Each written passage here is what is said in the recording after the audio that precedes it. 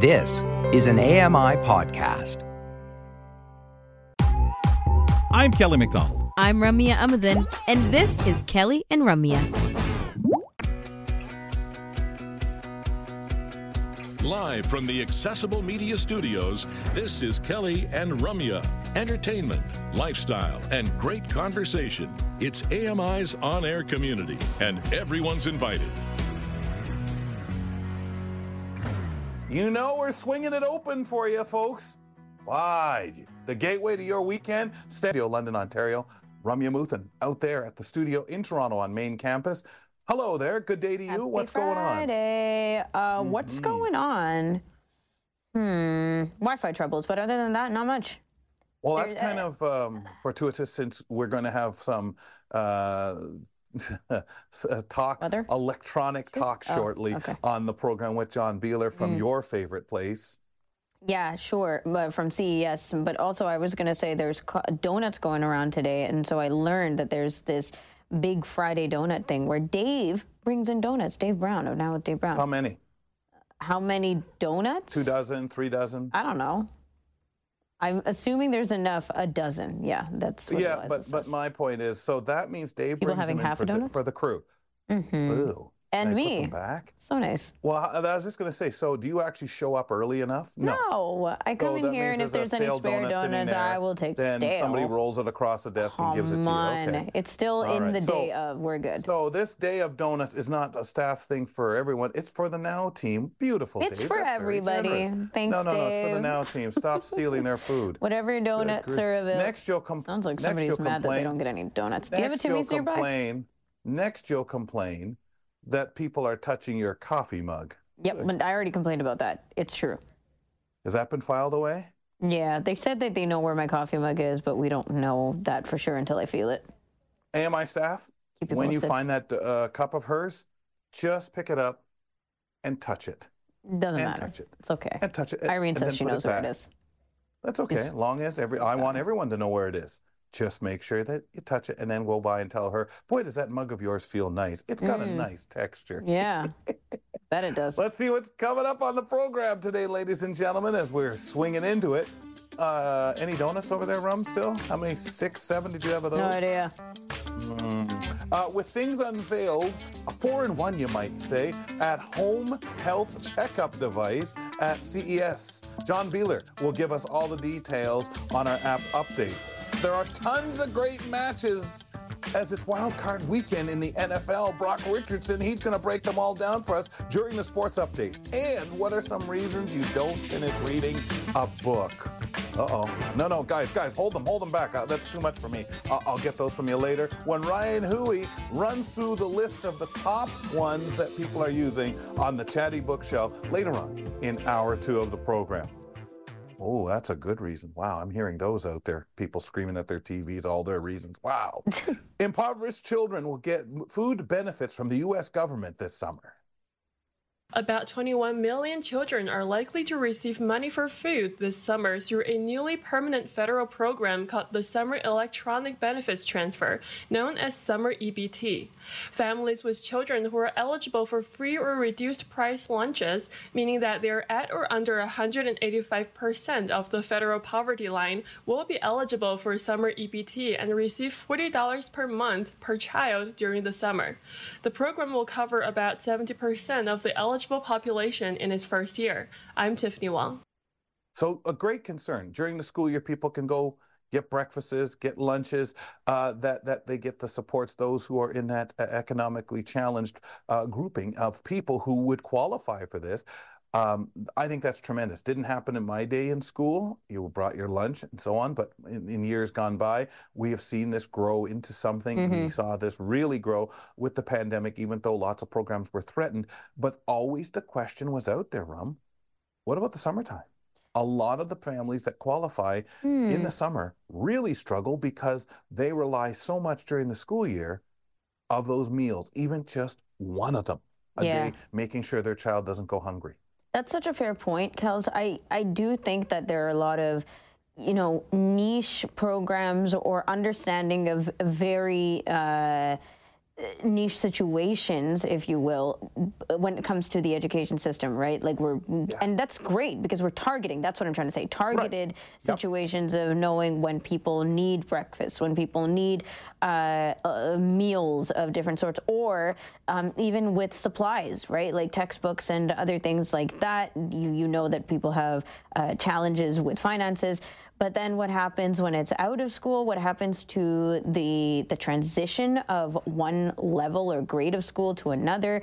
You're not necessarily focusing in on the families and the individual circumstances. You're kind of thinking it as a school experience, if you will. And I don't think there's anything wrong with that, but I do think that there's ways to make it better.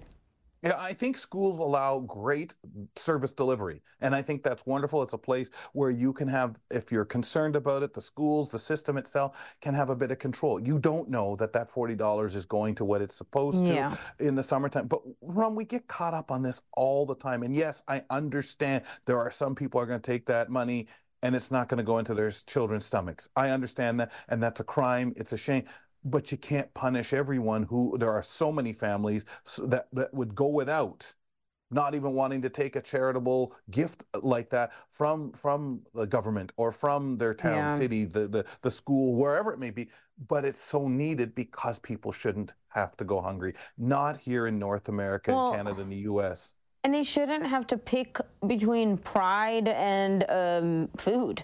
That's a really great point that you mentioned, where people may not be okay with handouts, or, we're navigating the stigma and shame around that as well.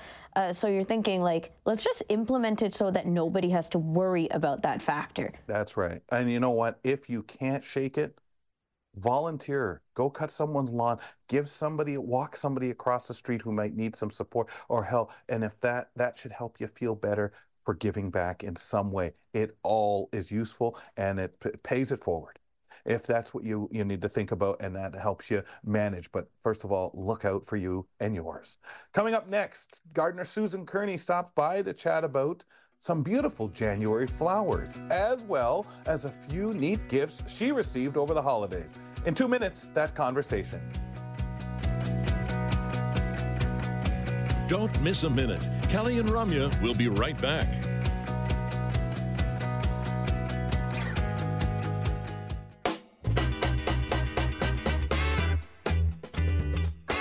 Remember, we want to hang out with you whenever we can. We're here weekdays from 2 to 4 p.m. Eastern on AMI TV. 4 p.m. Eastern, our airing of the show on AMI Audio. You can check us out through Radio Player Canada, that app, TuneIn Radio, so many different ways. And wherever you are when you're listening to us around the world, we appreciate having you on board, or watching us on AMI TV in Canada. Plenty of repeats for the program, too. We'll get into that a little later on. But right now, Ramya and I would like to welcome in our gardener and chat, as we do every Friday, with Susan Kerney. Hello, I'm Susan Kerney. Join me on Kelly and Ramya for the joy of gardening by using touch, taste, scent, and sound. I'm thinking about touching anything outdoors in the cold of January. It kind of leaves me feeling a mite chilly. However, Susan, welcome back to the show. And today you want to talk about some January flowers. Yes, and the January flowers are, one of them is pretty well the same as December. It's this lovely carnation. And we don't grow those outdoors. We grow them usually in greenhouses, so they're not shivering in the cold. But they're a lovely flower to give during January, if you know somebody with a January birthday, or somebody who is, having those January blues. They're a good flower to give because they're long-lasting. They come in many different colors, reds, different colors of pinks, yellows, whites, oranges. So it's a nice cut flower to give to someone during January. But their time is best getting them most plentiful in January, even within growing in greenhouses. It can't manipulate that time. No, not really, because this is the time that you do get them, because certain cut flowers have a certain amount of time. That they're either we purchase them from greenhouses outside of Canada, or we grow them in greenhouses in Canada. So, the carnation is one that absolutely is. It stands up very well in the winter. It brightens up. Nice vase of them brightens up a room. Can we talk about smell, texture, those things with the carnation? Yes. They're actually rather frilly feeling, on a very sturdy stem. So they're good for cut flowers. They can go into vases very nicely. You can arrange them very nicely, and they stand up very, very well. They don't. Their little heads don't droop. So they're and they're frilly. So they feel. There is no real center to them, although there is a center to them, but you can't feel that center, not like a daisy or a sunflower or anything like that. Right. So it is one very close, frilly petals in the flower. That's nice. I love the idea of there's such a plant to give, or a flower to give really in January, because there just really isn't, like, in that sense. Sure, you can always buy flowers, I get that, but to know it's January. Carnation. Yeah. I've never heard it in the context of it being a January flower, Susan, but I am very familiar with the carnation because, culturally in a lot of different places around the world, they're used or appreciated or symbolic for one reason or another. Especially religiously. Yes, they are, and I gather that is one of the reasons why we sort of adopted it as January's flower, because January actually has another flower which I have always known was the January flower. So I was very surprised to hear about the carnation, but I think, as you say, worldwide, they're known worldwide, and they do, and you could, at this time of year, you can get them as gifts or just for yourself.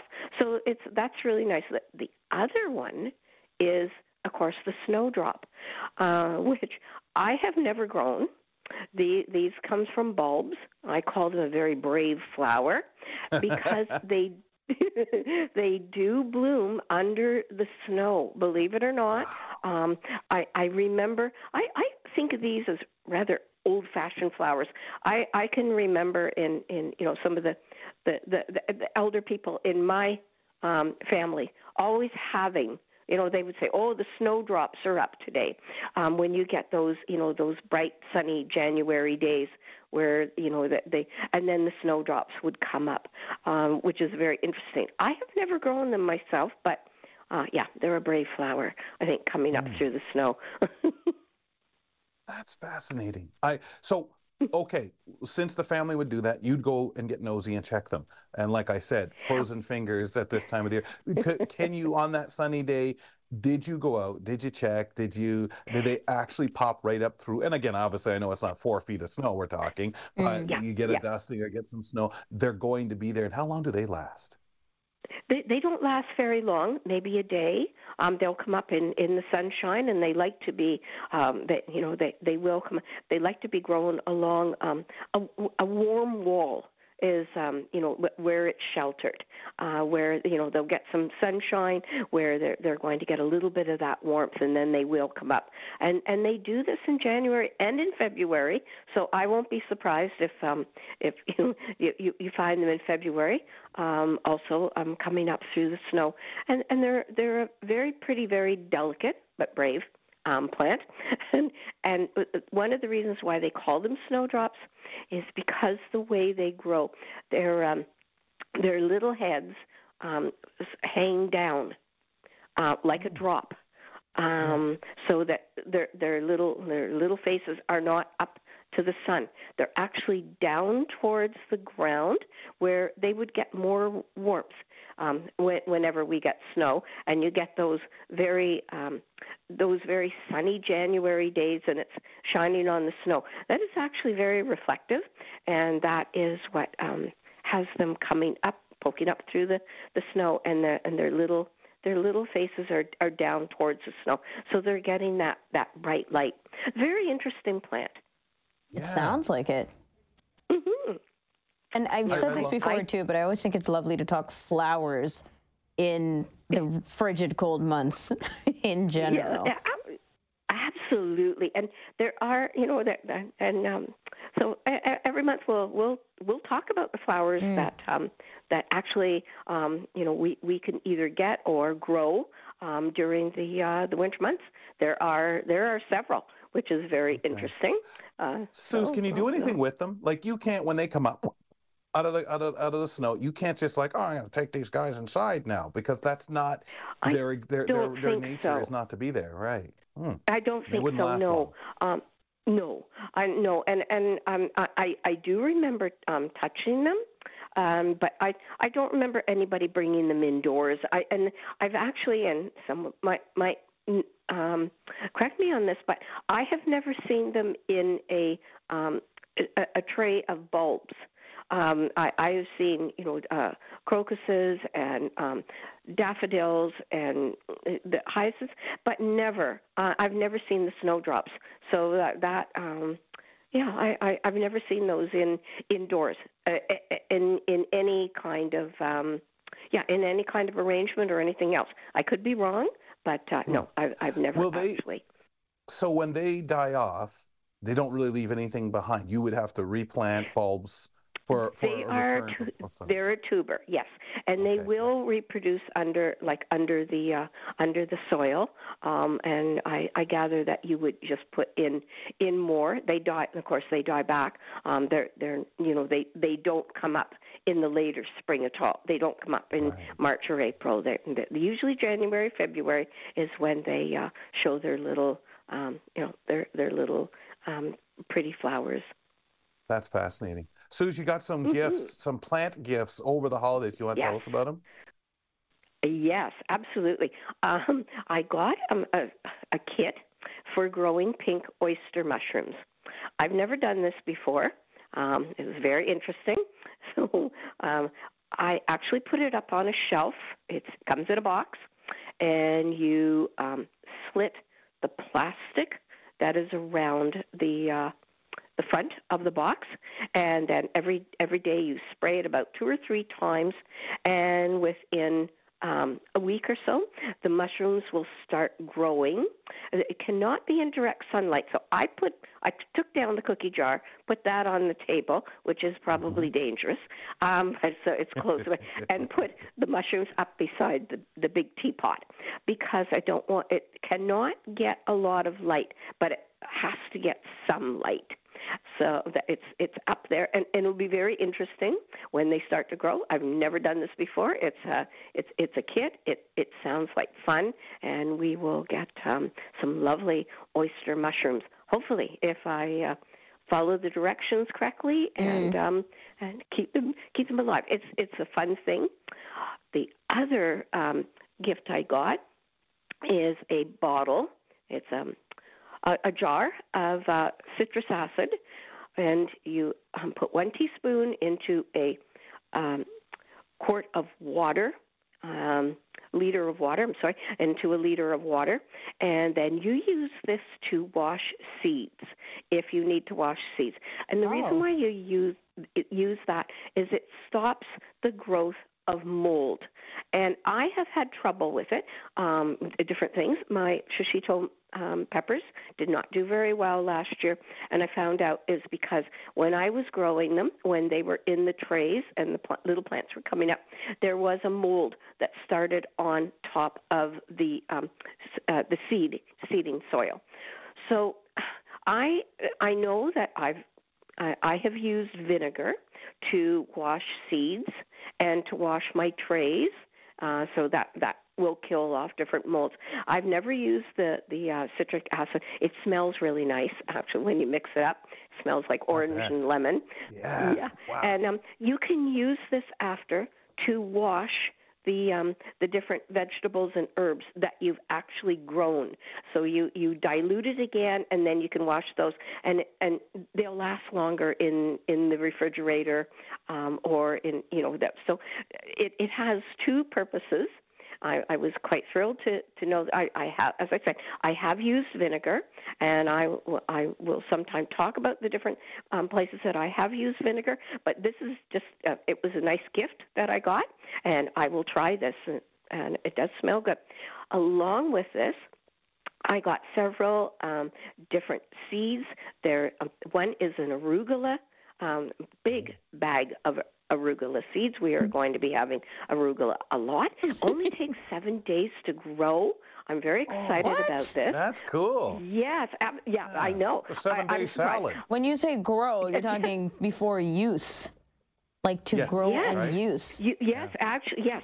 It says 7 days, and so I'm hoping that that's true. I will be planting them on Sunday and counting the days, and I will be using you do not have to soak the arugula seeds. I got other seeds that you do have to soak. These ones you do not have to soak, but I will be washing them in the citric acid to a little more longevity in the refrigerator. I think it's very cool. There's a lot of seeds. So those are just two of the three of the really wonderful gifts I got. I got more that we can talk about another time that I'm not planting right now, but it's very interesting. I love projects like this. It keeps the January blues away. So they're fun. And I love it because there's so much to talk about from Christmas. We have to make sure that everybody continues to do this so that you can continue having these wonderful segments and things don't, during January and February, cool off. Thanks a lot, Susan. Bye. Our gardener, Susan Kerney, joining us on the program. We do this on Fridays as we visit with Susan for gardening. Up next, folks, John Biehler gives us all of the details from CES, so much of the stuff he's been looking at. That's on our app update in a moment. Stick around and learn something new. Kelly and Ramya return with more in a moment.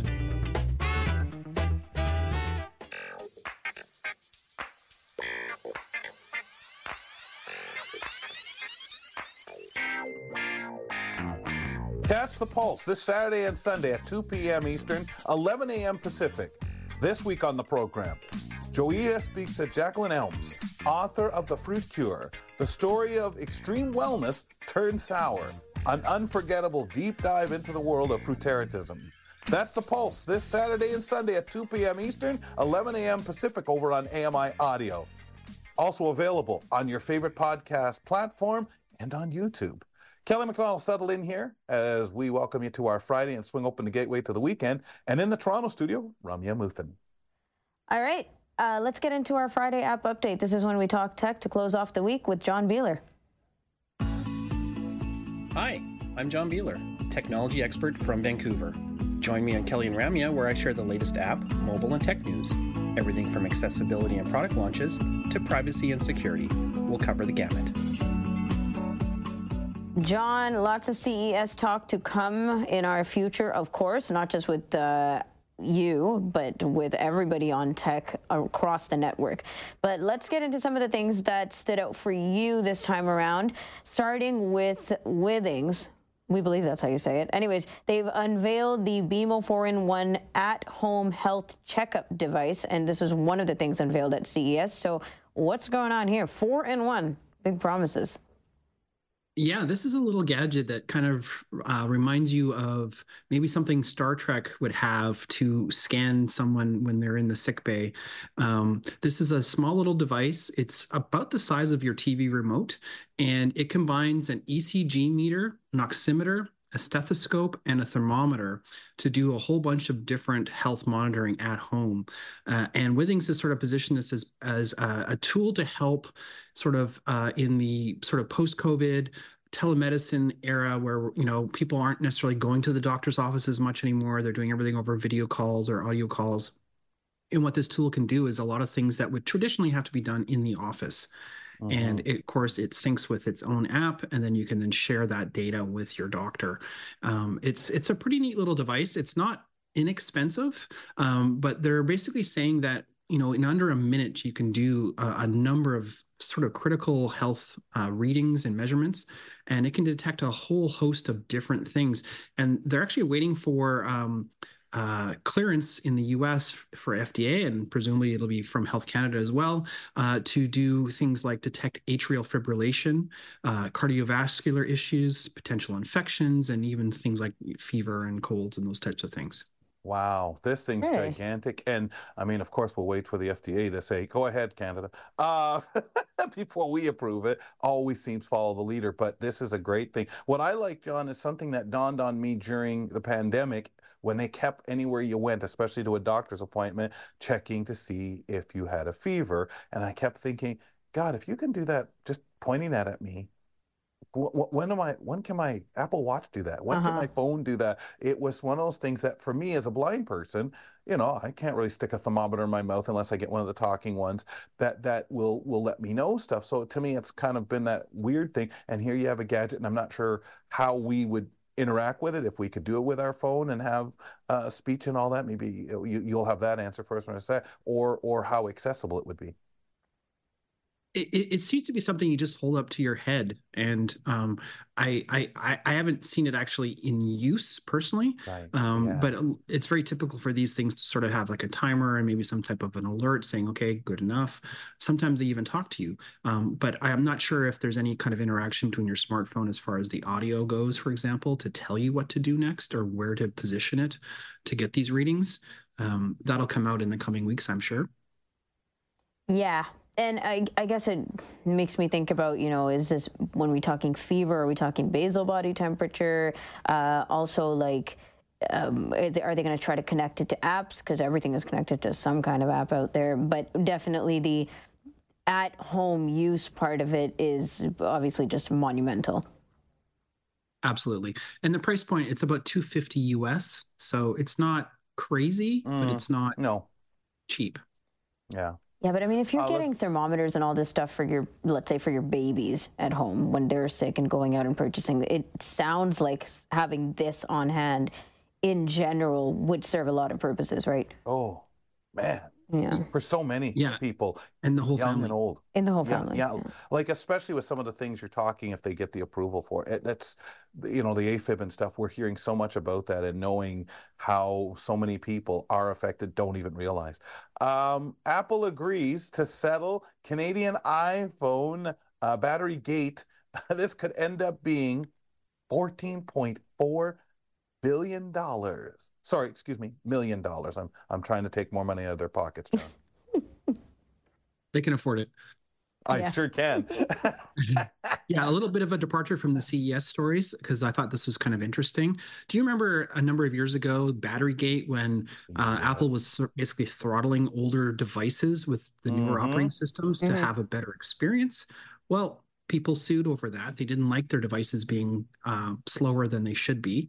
And Apple has agreed to, although haven't admitted any wrongdoing or liability in this case, to settle this lawsuit. They're just waiting for the BC Supreme Court to finalize this at the end of this month, in January 29th.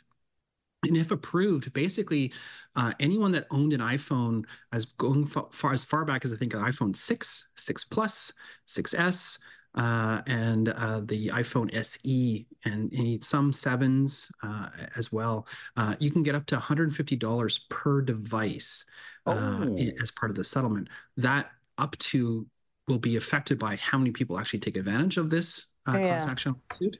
More people means less money. But I think one of the interesting things about this, a lot of times we've seen these class action lawsuits where you don't need to submit any kind of proof or anything like that, because they're just giving $20 to anyone that wants it, basically, until the judgment has been depleted. In this case, I think you do actually have to submit a serial number for those affected devices to actually get your claim in.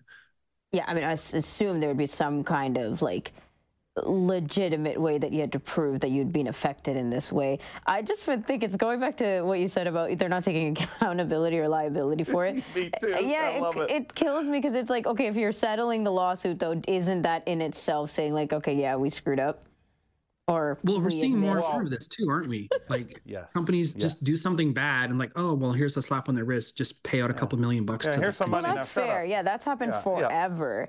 But I think in something like this, you know, where Apple usually is known for taking a heavy stance one way or another on something, privacy, security, otherwise. But in this battery stuff, they're like, we'll just pay off the money. Yeah, it's cheaper. A little odd. Yeah. It is cheaper, and it's cheaper for the future. We all love it. We'll still go back. Well, at least they owned up to it, as opposed to fighting it and saying, well, I don't know, they might be still doing that stuff, right? Yeah, and it's like they pick your battles. Might be doing that Apple. stuff, right? Mm-hmm. I love it. But yeah, it'll be interesting to see. I'll make sure I can find my old devices now and get them ready. Yeah. Just curious, John, were any other companies going through something similar? Like, were there any parallels between what Apple was doing with that battery stuff as, I don't know, Google or Samsung or anybody else? Not that I'm aware of, because generally those, basically on the Android side, you kind of, it depends on your device. On the Apple side, it's a closed sort of environment. Apple controls the hardware and the software. So I think that's where the impropriety actually is, or where the issue that people have is like, on Android, you kind of expect some loss of functionality or slowdown as you progress with newer versions of the software. Whereas Apple has been pretty good over time and has a pretty good track record of even older software older hardware tends to get an actual bump in newer software because it's more optimized. It's their hardware versus Android, where Google has to sort of build their software to work on a wide range of different hardware and different configurations, whereas Apple knows what they're dealing with here. So the fact that they actually slowed things down is kind of a different take for them, which is why this is such an interesting little case. Mm-hmm. Yeah, definitely. All right, well, go get your money, I guess. Let's talk about the smart lock. This is another CES item, right? The smart lock that can recognize our face. Yeah, this is straight out of the Minority Report. This is the first time we've seen a smart lock that actually has a camera in it that can recognize faces, and specifically up to 100 different people, and will unlock the door as you approach. You don't have to put in a code or anything like that, although we're showing that in the video. This is actually set up so that as you approach the door, it'll recognize that it's you and just unlock it. You can also tie it into things like HomeKit and other things like that, so you can actually use your device as the key, so to speak. But I really like the idea, especially when you're going up to the door with your handful of bags and stuff like that. The door just unlocks. That's fair.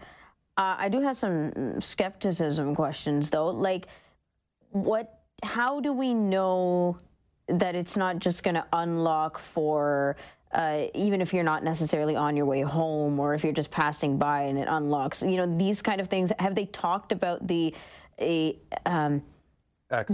around, what might be security breaches? This is a common problem with any kind of a smart lock. You're basically putting a computer between, your house and your property and the outside world. I actually recently had a problem. I have a smart lock. It's not terribly smart in the sense that I still have to punch in a code, but my battery died very quickly and unexpectedly. Oh no! I was locked out of my house. What's the backup plan? I climbed in through my balcony door. No, shut up. I did, yeah. There's no backup plan. My backup plan should have been to actually have the physical key on my keychain. Right. I like having a keychain that doesn't have much on it. So, of course. And I literally never use a key to open my door. I just use the touchpad. Yeah. So these types of things, though, this is a paramount problem that these companies have to address to make people comfortable enough to purchase these things. And these things aren't cheap. This particular lock, the Lockly Visage, is $350 US. And the one I have is probably a couple $100 Canadian. And it's not as fancy as this one is. But the thing is, you need to rely on the fact that, your app is secure, that your door isn't going to unlock randomly and weirdly and strangely. If anything, I thought it was kind of strange that my lock didn't just unlock as a failback. When the battery went. The battery was running out. Yeah, but I made a rookie mistake, and I actually put in rechargeables instead of alkaline batteries. Yeah. And rechargeables tend to drop right off with no warning versus alkaline batteries, which have a much longer, slower depletion rate, if that makes sense. Anyways, back to the Lockly.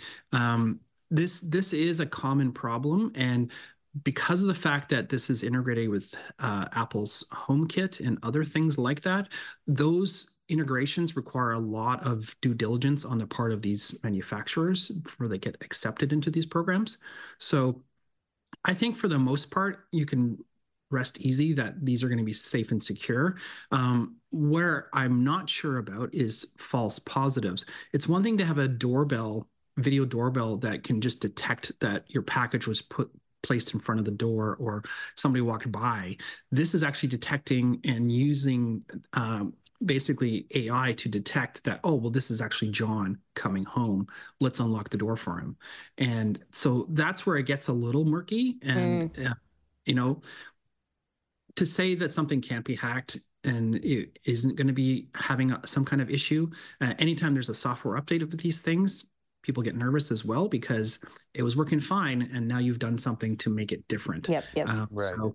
You have a lot of things to weigh when you're making a decision about these types of devices. The other thing that's interesting about this particular one is it does have like sort of the facial recognition, but it also has a fingerprint reader, a digital keypad, and then an actual key. Okay.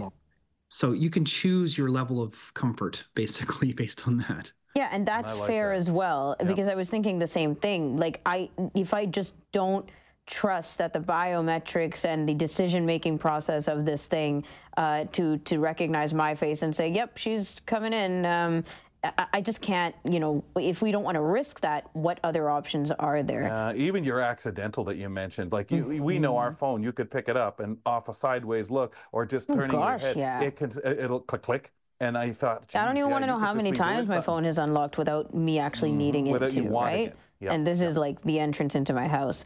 John, thank you so much. Really interesting stuff. One more thing though, what if your phone is dead and you're trying to get into your house? Yeah. Good heavens. Exactly, as your experience illustrates. Yes, exactly. Make sure everybody, can we all just climb up into our balconies? Apartment? Probably not. Yeah. We'll talk to you next week. Take care. John Biehler joins us on Fridays. That's when we talk tech and all things CES. Up next, ladies and gentlemen, 24 hours later. Don't tease. The awaited item. Maybe, maybe not. A dog recently ate an absurd amount of money that was on a counter, yet the owner was able to get it back. Well, Beth Deer will be here in a moment, maybe with the story. Maybe not. We'll be right back. Keep it here for more of Kelly and Ramya on AMI TV.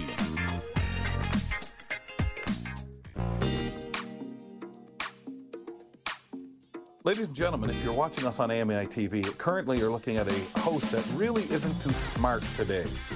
If he were smart, he would have let his co-host introduce our next guest. That's fine. Because, anyway, we have an item we may or may not get to. Yeah. That if I were our next guest... I'm actually a little bit nervous to ask about it, so it's better that you're doing it. No, that's what I mean. I wasn't too smart. I'm hoping it's the second item, or third, or just... Anyway. I think it has to be the first item. Well, yes, we're in an all-or-nothing situation here. Well, and if you can't use the items, if she hasn't used it, it'll get disposed of. So, without further ado, or shall I say, Beth Deer, that is. Welcome, Beth. Do you have an item that you know a particular co-host of this program is absolutely crazy, anxious, waiting for? Yeah, and judging by the last few minutes, Kels, I think that might be you, actually. Well, I must admit, there are parts of this thing I am kind of wondering, like, how did we save the money? Do we even really want to know? Okay. Yeah, I mean, it is a dodgy story, but yes, you guys have waited 24 hours for this story, so I'm very happy to bring you the news that you're after. This article is a dog eats $4,000 in cash off of the counter. The unpleasant way the owners got it back. It's grim. So it was funny actually. The article started because I had to refresh my memory. I had to rewrite my notes. And the article started, which I didn't realize last time, saying the dog eating your homework is a tale as old as time. And I was like, yeah, just like deleting your notes. Dog ate my homework I was much? like, Yeah. I had to say that before Kelly did. It's kind of a dog tale, isn't it? So a dog called Cecil decided to do a little bit of counter surfing and ate $4,000 in cash. No. Yeah, they had taken the cash out of the bank that very day to do some like home improvement projects, and they literally like left the room for a few minutes, came back, and this dog was just standing on the counter in a pile of like, eaten up, destroyed Did he cash. Eat them? Like he ate? Yeah, like I don't even understand how he would eat. Or did he just shred them? No, It like must have he ate. I majority hope, of it. I want to say I hope it was new bills, but what would attract a dog to the scent of What's new the bills? smell? If they were I have bills no that idea. had Maybe human they smell were, like- on them, maybe? Yeah, maybe they came from or had originally been in like a restaurant. register of like a restaurant. Yeah, exactly. Maybe they smelled It's like fresh from the donair or bank. something. Then makes you think, oh my God, money's the dirtiest thing an animal or whatever you can touch. Ugh. Ew. Yeah, I know. Money, as great as money is also gross. The dog seemed fine at first until in the middle of the night when the owners were awoken by the dreaded sound. Rum, I don't know if Glizzy's ever woken you up with this. The sound of like they're about to puke. Yeah. Oh, I know like, what that is. We sprint. Yeah. When What you does hear it that sound like, sound. Rum? Outside. What does it I sound can't like, do Rum? it. but I don't have a dog. I wouldn't know. Really? You never heard it though? No, I just want to get you to do No, the I'm not sound. doing it. Okay, carry on. It's whatever you like- think regurgitation sounds like, that's what it sounds like. But yeah, for, and like for all of nothing them. instills Forever. more fear in me than that sound. Like, duh. Same. Poor I don't know. puppy. Now that I have a kid, maybe it'll be the sound of kids about to puke. But right now, kids definitely just throw dogs. up. Dogs have like a wind up. Do before they the battle sound. it? I know. Dogs, I think, battle it, It don't comes they? like They sit you there can and hear like, it "Oh, no, I don't coming. wanna do It's this." not pleasant, and Yeah, it's a little scary. Yeah, that's it, folks. it's Shove your just plates away. nasty. Yeah, sorry about that. But this is probably like the best puke this dog could have ever had, because Most in expensive. the puke was just a bunch of $100 and $50 bills. Ew. To Yeah, go and then through every the throw time. up. I know, just I'm so squeamish. better than if it had gone further through. Better out than in, I guess. Yeah, and Okay. better than going 100%, further. especially when it's a bunch of cash.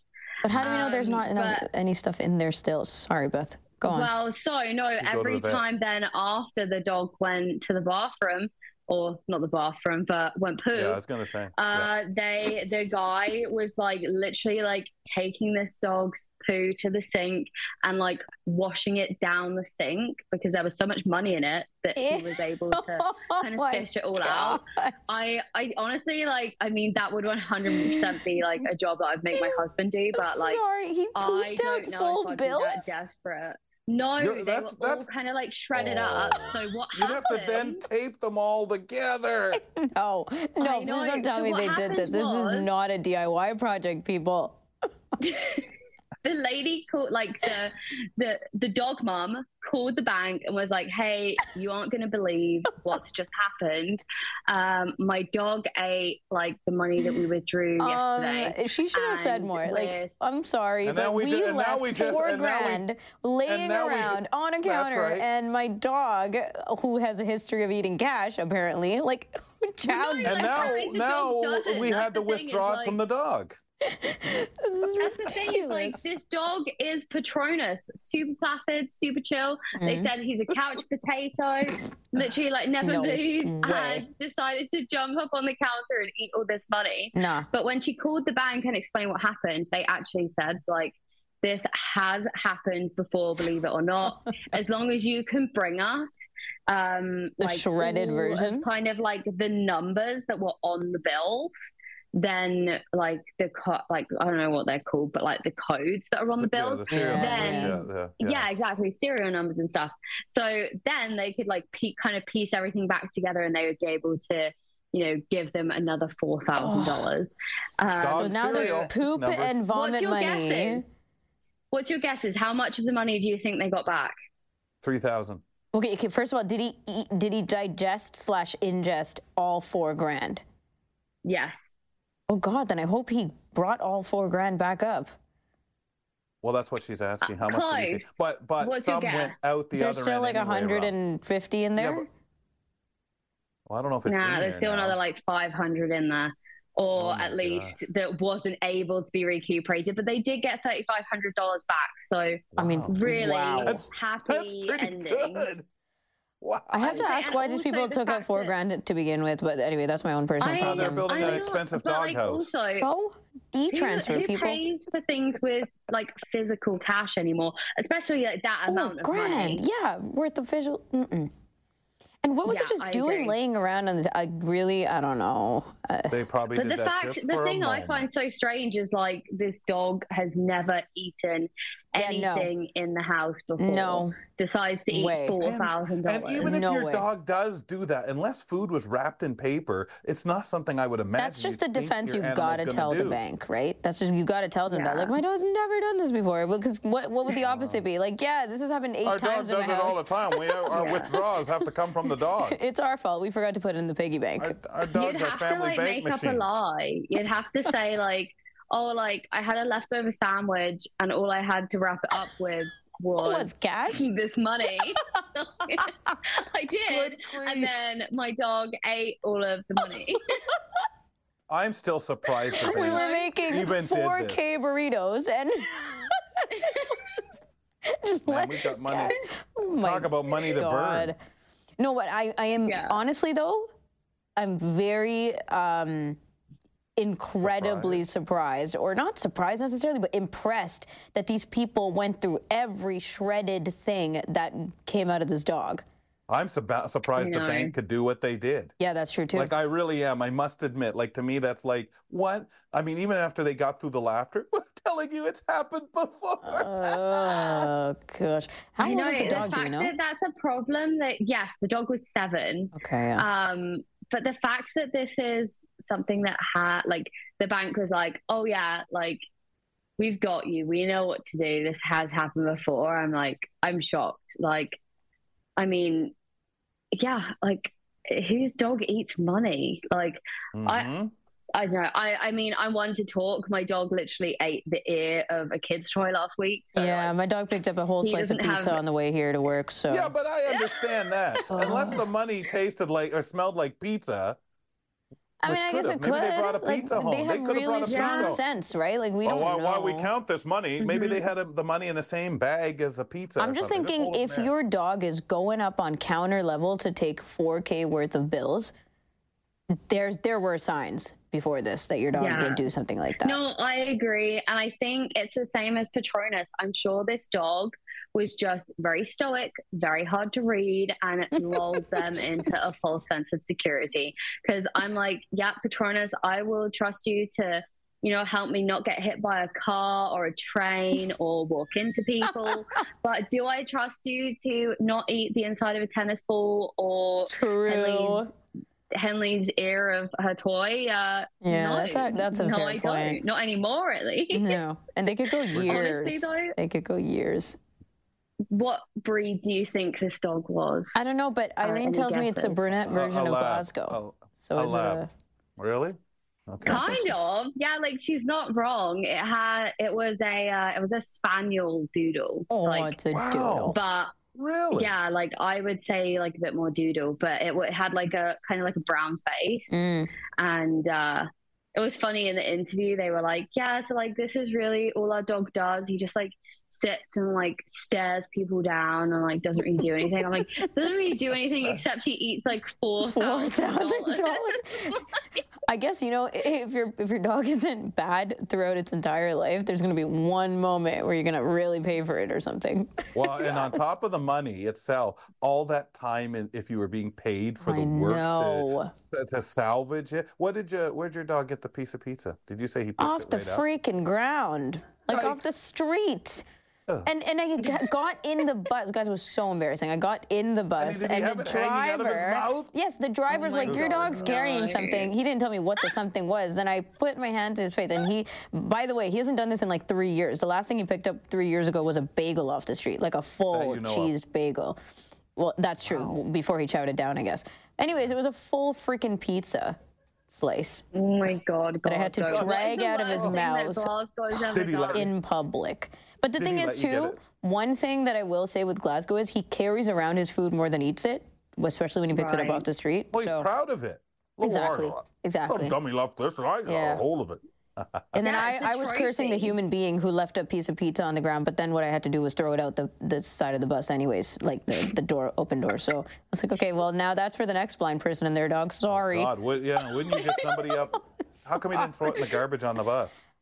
There's a garbage on the bus. What? I think they still have bus. Yeah, right up at the front because they don't want. Can somebody fact check this? Does TTC have garbage on the bus? I think there's garbage on the bus, but I would find it way easier to throw the piece of pizza out the door that I just came in rather than try and find the garbage. TTC does not have garbage on the bus. We checked. They don't, Since when?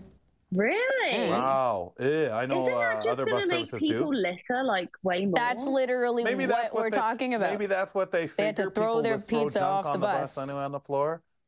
Twice now. Yeah, like Ramya didn't find the garbage because there wasn't one. She had to I had to throw it out. She's literally like feeding the next dog that's going to walk by that piece of pizza. I'm glad you're lucky that no one was walking by. Oh, geez, okay. I don't have that great of a throw. It's fine. Beth, thanks a lot. No, thank you guys. I'm glad I could bring you this. Finally. Finally. Yeah. Beth joins us to do the buzz with us on the program. We do that Wednesday through Fridays on the show at this time. Coming up in the next hour of the program, let's get the conversation recaps and comment on segments in the past week on Cut for Time. And what are some reasons you don't finish reading a book? Ryan Hooey runs through a list on the Chatty Bookshelf shortly. But up next, there's tons of great matches as it's wildcard weekend in the NFL. Brock Richardson, he's here in a moment to break them down on his sports update. We'll be right back.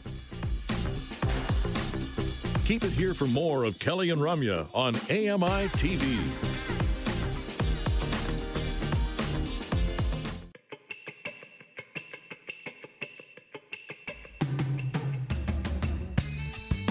A whole segment, folks. A whole segment talking about the cash cab dog. That's great. We deserved Ramya Booth and Kelly McDonald, hosts of the program. So now my head's gone on to your dog. Carting that piece of pizza on there, and excuse me, ma'am, or sorry, on the TTC, the drivers are behind the barricade. Excuse me, ma'am, your dog has something. So then you reach down, grab said slice that he's full slice, by the way. Hello, I haven't taken any bite out of it yet. Why don't you try it first? Ew. And of course, you go to the door. Just somebody toss it out like a frisbee. Gets it in the eye.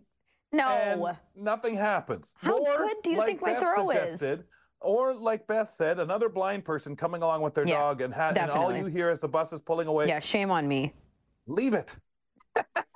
That's what I imagine, that the next blind person walking their dog is going to have a problem. And he might be a guzzler, not like your dog. Oh, your dog at least shows it off. Look what I have. The other might just go, and it's gone in one chomp. Woo! What a scenario. Okay, anyway, folks, I've worked that through my system. Let's work out sports through our system as we welcome in Brock Richardson, our sports guy on the network. I'm Brock Richardson, and I love sports. As a former pro athlete, I bring you the sports angle beyond the headlines, plus parasport news and analysis. So what are you wagering? Your dog would gulp down the whole piece, or would Tia wave it at you and go, look what I have, Brock, look. It's not even a question. She would gulp it down like it wasn't even on the floor to begin with. Like you wouldn't even know. If you dropped it even before it hit the floor, she'd get it. Yeah. My thing is like, why is there a whole slice of pizza on the ground in the first place? I know. Like I can waste understand not, want not. To a point, like, but the whole pizza, yikes! Like, I mean, honestly, some people are very proud of their dog's ability to vacuum the floor, and that's one of the signs that scares the crap out of me. Me too. Talk about a robot. Because I don't know what I'm leaving on the floor. Like, right. I really don't want to find it later on in my dog's digestive system. Hey, where's the royal taste tester? Get in here and do this floor. No. Pal, what's your leadoff item today as we talk sports with Brock Richardson? I wanted to share with you guys and the audience that feedsports.com and Player FM has rated the Neutral Zone Best Parasports Podcast for 2023 and just recently 2024. Wow, congratulations. That's tremendous. And that goes back to your time, obviously, as an AMI product. Now, you guys have just recently, for those who don't know, have launched the podcast again on your own with sponsorship. And to get that kind of credibility, Brock, wow, congratulations. Thank you. Mm-hmm. Okay, so what's the ranking based on? So it's based on a couple of things, but first, they have a team of people that they use to do some extensive research, and it says that they reviewed thousands of podcasts worldwide, and they ranked it down to the top 10. And here's the list they give you: exposure and compatibility, content quality and relevance, longevity and consistency, and audience engagement. That's pretty great. Nice. Holy cow. What does this mean to you guys? Well, there's a couple of things here. First of all, we didn't submit our podcast to either of these resources.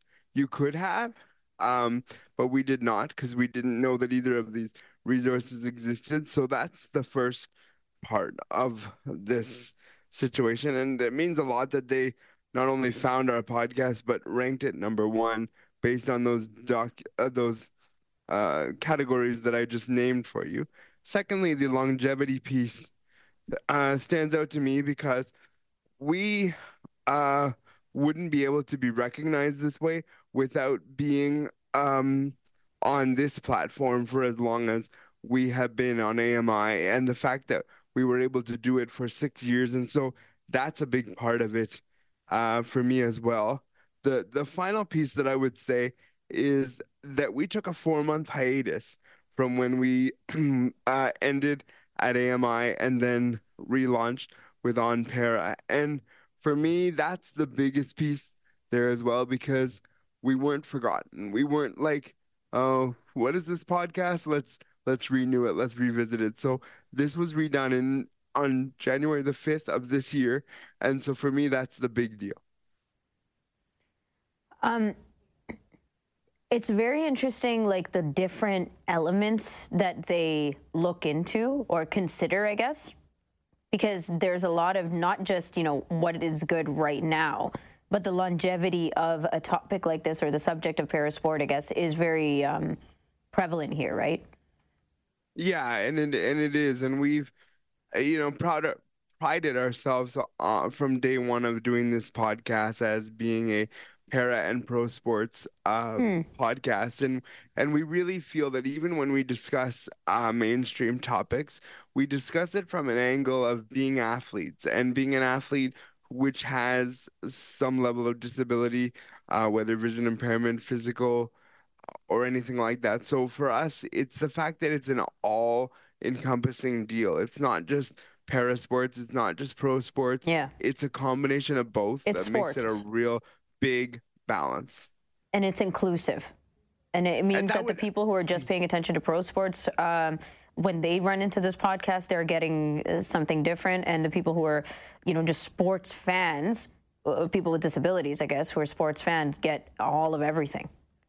And I think the thing that sets us apart for our podcast is that we talk mainstream sports. If we were just talking para sports, you're assuming that the audience only wants to listen to para sports. And I think the community of people that listen to our podcast love sports just as much as we do, whether it's mainstream, para sports, or anything in between. So the fact that we can have that mix and sort of mix it all together and say, here's a package, and then have all our elements, and it's not just a plug and play sort of deal, and we have our elements of the intros, the Twitter bumpers, etc., that really make us out to be a show, and it's not just us sitting down as four jabronis every week talking about sports. It's a built-in program that we've really prided ourselves. And I have to go back to Voices for Ability days with Melanie Taddeo.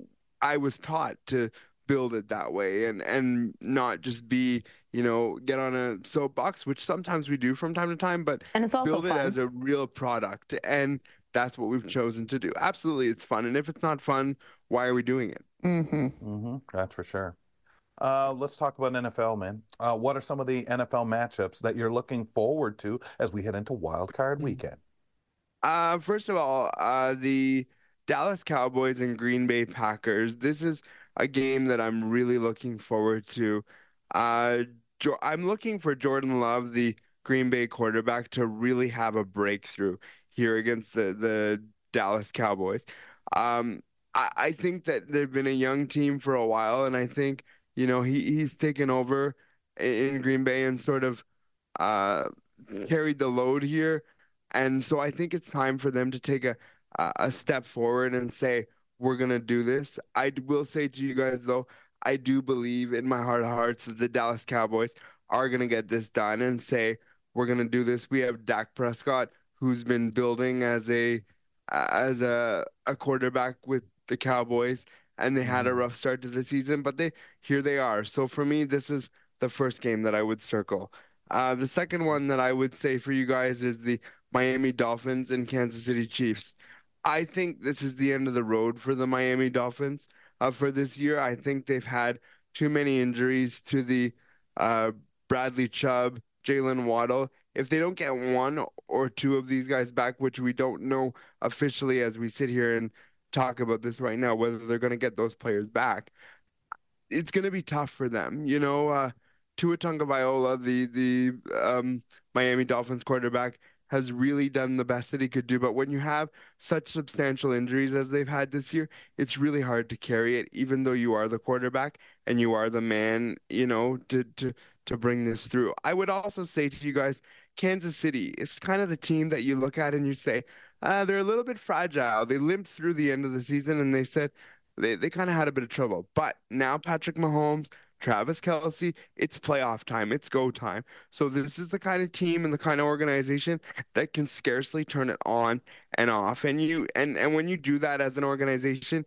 you kind of look and you could say from the outsider, how do you do that? How do you turn it on and off like that? But this is the one and done deal that is the Kansas City Chiefs. So again, I suspect and I emphasize that they are going to get it done. But we'll see what can Miami pull out from this. The next one I would emphasize for you is the Buffalo Bills Pittsburgh Steelers. There isn't much exciting about this game because the injuries that the Steelers have, and they have all on offense, defense, everything in between injuries. If the Buffalo Bills don't win this game by 2 scores, so 14 points, I'm going to be really, really, really disappointed in the Buffalo Bills.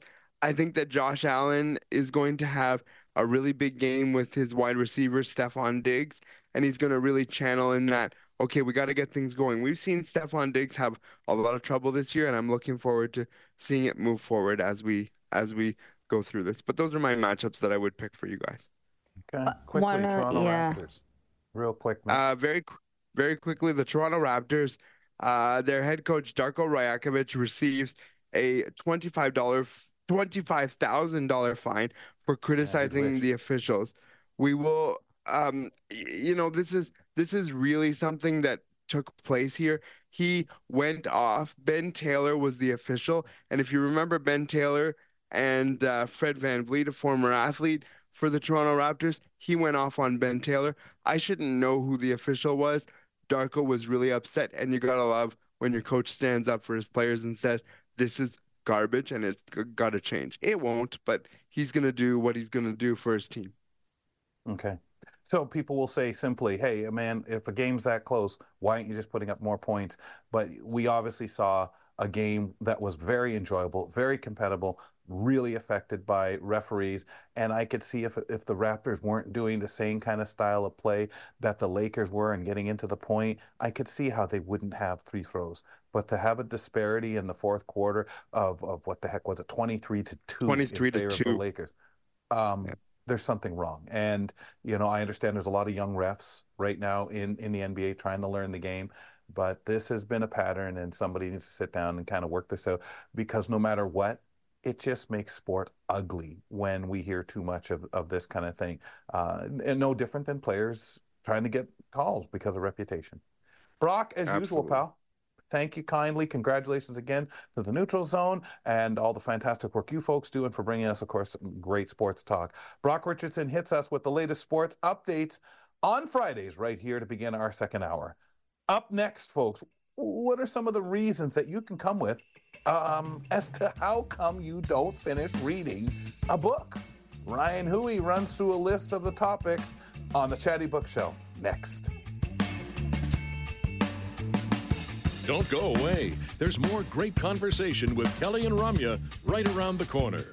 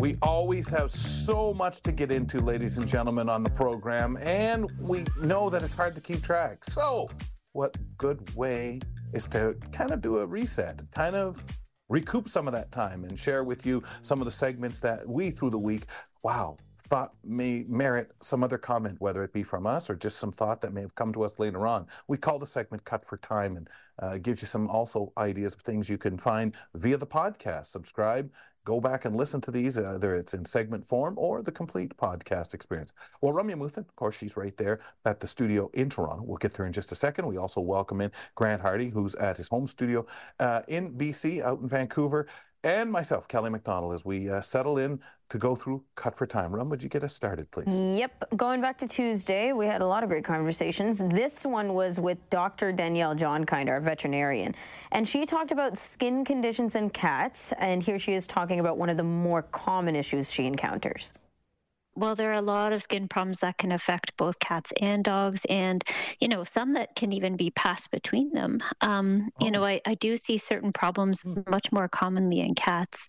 For example, there's fungal infection that attacks hair follicles, and in medical vernacular, medicalese, as I like to call it, it's called dermatophytosis. But the common name for it that most people recognize, if they recognize it at all, is ringworm. And as an aside, the common name always struck me as kind of odd, considering there are no worms involved with this problem at all. But I digress. I think I see probably about 2 or 3 cats a year with this particular skin problem, and most of them are kittens. And honestly, in the last 24 years since I graduated, I can recall only seeing 1 dog with it. So, definitely there are some problems that we tend to see more in cats than in dogs.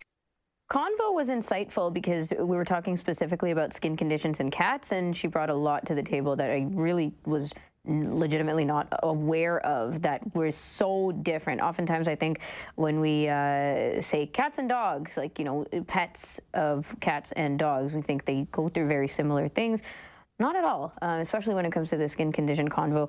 But what I was really intrigued about, and when I left that convo thought about all week, was just that how do we, as low vision or blind people, get to the bottom of some of the things that go on? How do we keep track of symptoms, especially things like skin conditions? And I think there are a lot of ways. Obviously, there's the tactile. Sometimes it's just a matter of like odor or smelling things and keeping track of what may be different than what you're used to with your animal. But other times it's also behavioral things, right? Do you notice that your dog or your cat is behaving differently in certain ways that you may not be able to pick up tactilely or, by touch, by saying, oh, there's something on his or her body that wasn't there before or that is agitating them. But, behaviorally, what are they doing differently, right? And I think for me, when I first got Glasgow, because he was my first pet ever, I had a hamster before that, but that's a different story. When Glasgow came home, I had to notice a lot of things that I didn't know what I was necessarily noticing them for, but I thought I should keep track that, he reacts like this when he's stressed. He responds like this when he's anxious, or, he's trying to tell me this, but I missed it the last 70 times because I didn't realize that's what he was trying to communicate. So, there's the aspect of just like taking your dog and cat to the vet and saying, hey, there's something that might be going on, or this is our annual checkup, what is going on? But there's also just like paying acute attention to the tiny details of behavior, of, changes in their routine, or just like they're doing something that feels a little off.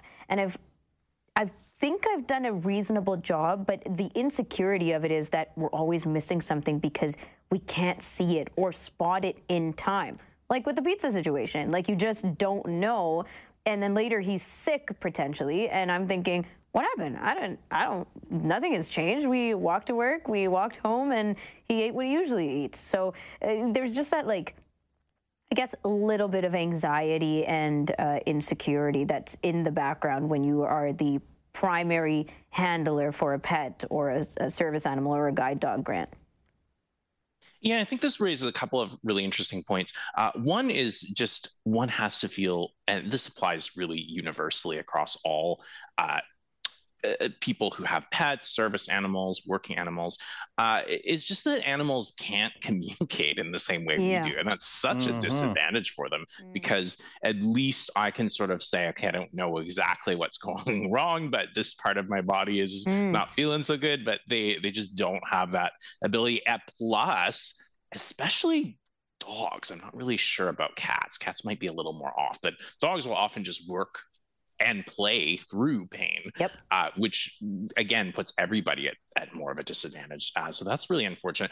The other thing in particular, I think for those of us with disabilities is that, sometimes I think when we get, again, either pets or service animals, other people around us might want to help with their care. But actually, I've always been told it's really important that you do all of the care as much as you're able to with your dog, including picking up after they go to the bathroom, monitoring their habits, everything like that, because that's actually all those things, grooming, bathroom stuff, are any sort of changes in behavior are an excellent way to pick up on changes in health.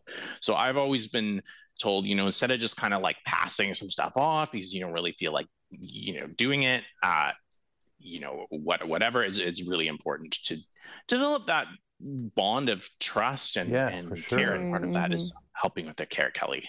Yeah, I would think it to be number one, crucial. I mean, yes, I understand sometimes, especially if you have a disability, there's some things you may need that help with or somebody to take care of. But I think even knowing your animal, the cuddles, the hugs, the exploration of the fur, everything like that, that may almost seem a bit intrusive, but I know it's your way of knowing, whether you can see or not, it's your way of picking up on the reaction or uncomfortable or something that may not be normal, where otherwise you feel like, I'm not, what am I doing here? But you do have to look in the fur and check and just be sure that there's not, strange spots or something there that shouldn't be, or bruises or bone stuff going on. It's that being familiar and part of that care, I'd imagine too. And I know generally cats have a higher pain thresholds. So you just never know. Registered nurse Leslie DePoe stopped by on Wednesday to talk New Year's resolutions. In this particular clip, she explains an analogy that you can use to keep your resolutions. Keep up. But if you are somebody who reflects, which is always a really healthy thing to do, especially for your mental health, is to take a look back and talk about what you want to do forward, what worked for you, what didn't work for you, then what do we talk about in order to have a goal that we think is going to go well? So oddly enough, it's something we learned in nursing school, is a SMART goal. And we use that as an acronym. So specific, measurable, attainable, R, and I'll remember that one. And then and T is timely. Relevant is the R. I always forget the R, which probably says something about me. So specific. If you're going to change a habit, you need to know what it is you want to change. So you got to really dial it in. So when people say, for example, I want to have better finances, what does that actually mean? Do you want to, and even I want less debt, to be honest, isn't really specific enough, right? Okay. So for me, I took away the ART so much, right? Obtainable, because can I do it? Would I do it? Is what I turn that into for myself. Hey, I want to start doing this. Yeah, but what's the means that I'm going to do? What am I going to use? How likely am I if I do it? A, that way, maybe not. B, more likely. The relevance. Where does it stand in my line of important things to take care of in my life? Well, for me, a lot of time, whatever it is related to health, I know I've got to, always work at that. Watching what I eat, making sure I go to doctor's appointments, just taking it easy and saying, yeah, you're a little older now. You can't do some of the things that you used to want to do, and you can talk a big game, but that doesn't mean you're going to be able to throw yourself on the floor necessarily and play goal ball the way you did when you were like 17. And timing for sure. As we talked about, what's this January mean? What's this New Year's mean? It comes with, I'm ready now to do that. And there are so many things I've had people tell me of recent, whether it's a procedure, a surgery, some real important heavy things. And I'm not even necessarily talking about that. I'm talking things you may want to improve, get into doing, a habit you may want to stop, as we talked earlier in the week with Fern about habits. it really comes down to that timing of, I'm ready to do that now. So the ART, the art in that smart, really, for me, Ramya, meant an awful lot. Yeah, that's such a good point about being ready, being open, because, you know, when you reflect back, and we talked about the reflection in so many different ways over this week as well, when you reflect back to different stages and phases of your life, you weren't always ready, right? Like we aren't always ready for everything. And even right now, we may not be ready for certain things we resist or don't, are not necessarily yet aware of the changes, the response to feedback, that openness of like, yeah, I think I can understand what you're saying, even if I'm not necessarily there yet. And that is a gradual process. And the encouragement or the patience that people around us, but also ourselves, like that we have to have with ourselves, is quite monumental, because it's hindsight, right? Like, you can't necessarily know that you're going to get there until you get there and reflect back and say, yeah, I've made a lot of great, maybe incremental, but a lot of great progress in this amount of time. Progress is everything with it, isn't it? Yeah. Because you do have to remind yourself. I love what you said at the top of that segment about being able to look back, as much as, like, whether it's New Year's Eve or the 3rd or November 5th, it doesn't matter. It's looking back, and that's what I find, because you do got to be able to say, hey, you know what? I haven't done too bad with that. Yeah. Pat myself on the back, recognize, or I still Sometimes know even that requires some perception or change in perception. It does. Yeah. I think so. Grant, how about you? Yeah, it's amazing how socially constructed this all is, isn't it? Like, there is a real concept of years, of course, the seasons, but the whole idea of, like, January 1st being the start of the new year is just very human-made. But yeah, I definitely think that life is really a journey, as we know, and if we can convert resolutions, goals into things that inspire us rather than things that shame us, and especially more baby steps or achievable, attainable steps. I mean, I would love to get a little bit further on my journey of, health and fitness, but I know that tomorrow I'm not going to be switching out all my food for healthy food and, becoming a gym rat and this and that. It's just not going to happen. So coming up with something a little more like attainable, and these goals to keep in mind throughout the year, rather than really focusing on coming up with 20 resolutions on January 1st and then meeting them. All right. Yesterday, you guys spoke with Kevin Shaw, and he talked all things about business lunches. Here he is explaining what they are. So it's not to chow down. That's usually the purpose of like a normal lunch when you're just by yourself. Yeah. The purpose of a business lunch is to add some kind of a social situation and to build some rapport, maybe with some people on your team. Maybe it's with a client. Maybe it's with a potential customer. Maybe it's with somebody who's going to hire you. Lunches are just great ways of breaking the ice and getting people into a situation where they can build that rapport and develop a business relationship that is ultimately going to benefit both parties. I thought this would kind of be an interesting conversation just to talk about networking, because networking is something that people in minority groups, I think, are at an incredible disadvantage, dare I say. I've heard, people in feminist communities talking about this. People with disabilities, of course, are in this position where, let's be honest, a lot of opportunities, a lot of jobs, a lot of networking happens on the golf course or, at fancy restaurants where everybody has suits or, fancy outfits and knows how to can afford them and knows how to dress up and knows how to eat, with perfect etiquette kind of thing. And I find that so interesting, these discussions, because I think that's something that affects us in the blind community and low vision community, because we may not have always been taught about, everyone's got their appies, whatever. how are people eating these? How are people sharing these? Are people eating yet? What is sort of the etiquette behind that? Ramya, curious to know your thoughts on what we can do to improve that networking experience in like a minute, or how much of a disadvantage do you feel that is for us? Well, I've always felt we're at a disadvantage, right? Like going to any kind of networking session, whether or not there's food involved, I was always like, oh gosh, am I dressed the way that everybody is supposed to be dressed? Did I even ask the right questions? Like there's so much small talk and all of that involved. It just becomes overwhelming. But these conversations with Kevin, if anything, are just helpful because he gives you full-on tips, right? Like A, B, C, D, E. But also I do think, too, when we compare all the different conversations we have about employment on the show, that the environment is changing. Like the atmosphere around work and around socializing is changing. There's a lot more casual to be recognized and a lot more transparency and vulnerability to be recognized. So I feel like we got to continue bridging that gap between like, I'm disabled and I don't know how to do this and I need all the tips in the world versus, you know, corporate. Absolutely. This is how you perform. Yeah.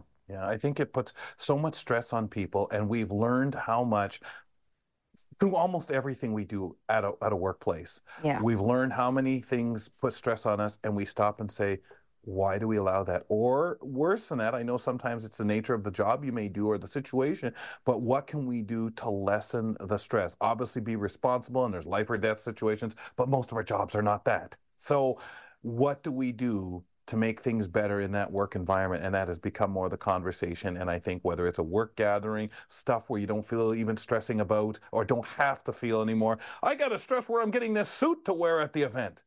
Grant, thank you very much. Great item to pick out. Thanks, folks. Grant Hardy, our reporter and producer out in Vancouver for Kelly and Ramya, joining us as we do this segment called Cut for Time. You can check these segments out via the Kelly and Ramya podcast. We step aside for a couple of moments. We'll give you an idea what's coming up over the weekend on AMI Audio and on AMI TV. We have a closing moment. Hopefully you'll get a kick out of this one. Something to think about that takes you back almost 40 years. We'll be right back. We'll be back with more of Kelly and Ramya after this short break.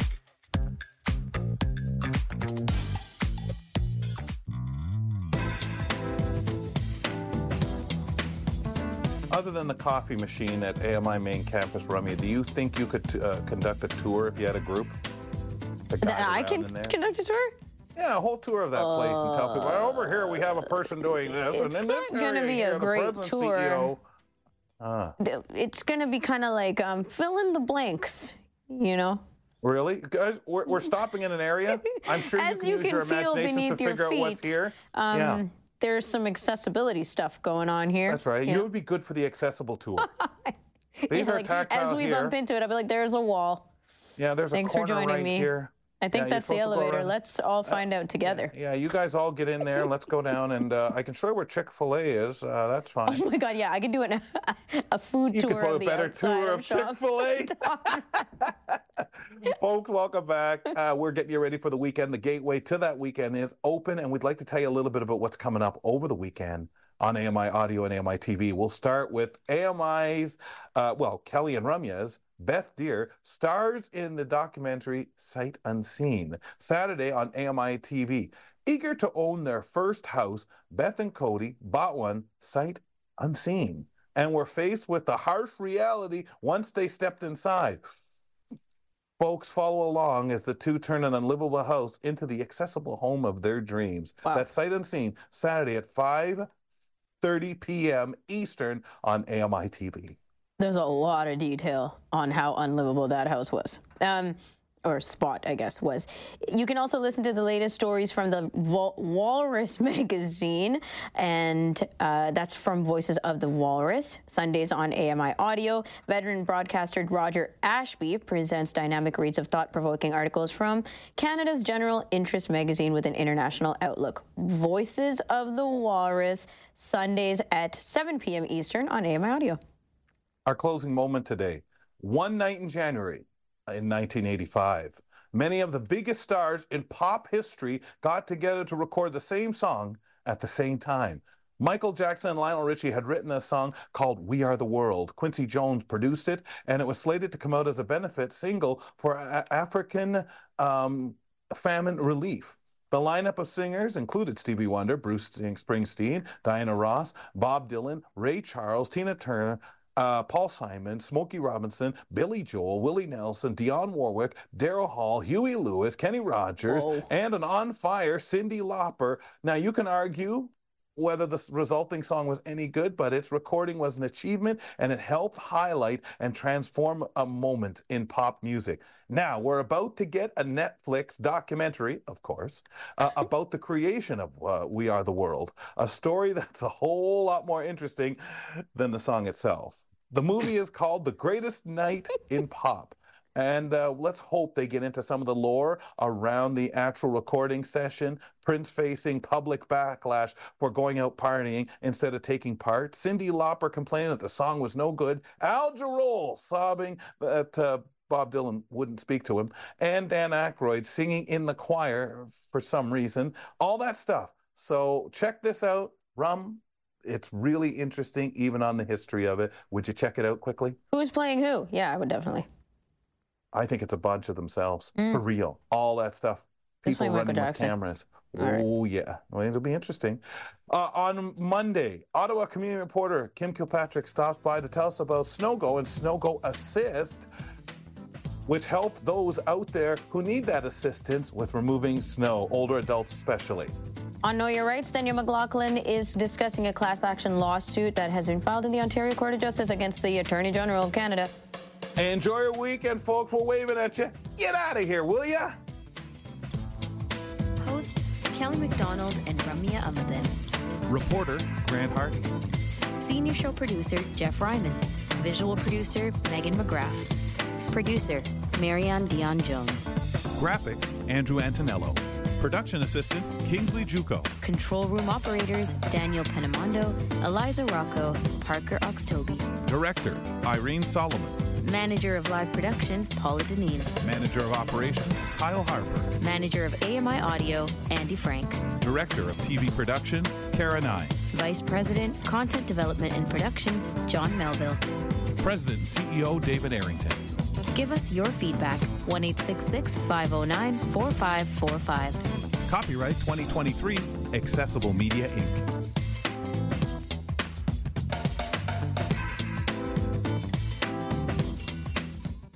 On yesterday's Vanity Card, Megan talked about donating blood. Fantastic information she shared with us. Please go back, check it out if you would. But an extension to that conversation as I listened, it made me think about my first times donating blood. And I did that as a teenager. I did it roaming through a mall, and they were inviting people in, the Red Cross, to donate. And I remember going in and giving it a try and just talking to the volunteers, the staff that were in there. And it was so important that what I learned, and that they were there in this mall trying to get people in. I learned at that time 3% of the populace donate, which is scary when, unfortunately, there's a lot more occasion to need blood transfusions, to need that blood. And, well, where's it coming from, right? So I started then, and, I certainly became no expert, but I got interested in donating whole blood, platelets, and plasma, and so on. So went through some of the process, but I recall one day I had been to the gym, worked out, got a ride to give blood, and when I was in there and they pricked my finger to check, they said, oh, sorry, we can't. And I said, what do you mean you can't? Well, your iron's too low.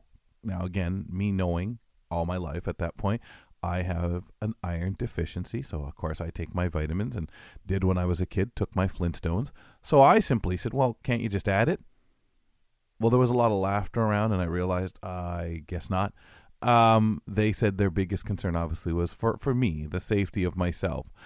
So that was one of my first lessons, but do encourage, just like Megan did yesterday in the Vanity Card, get involved. If you are in a position to be able to give blood, please do so. Know your blood type. Real important. And fedoras off to those who can and do. And those of you thinking about it, it's wonderful.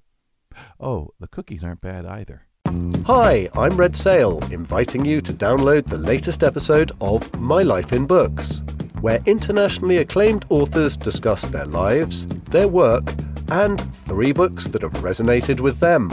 That's My Life in Books, available wherever you get your AMI podcasts.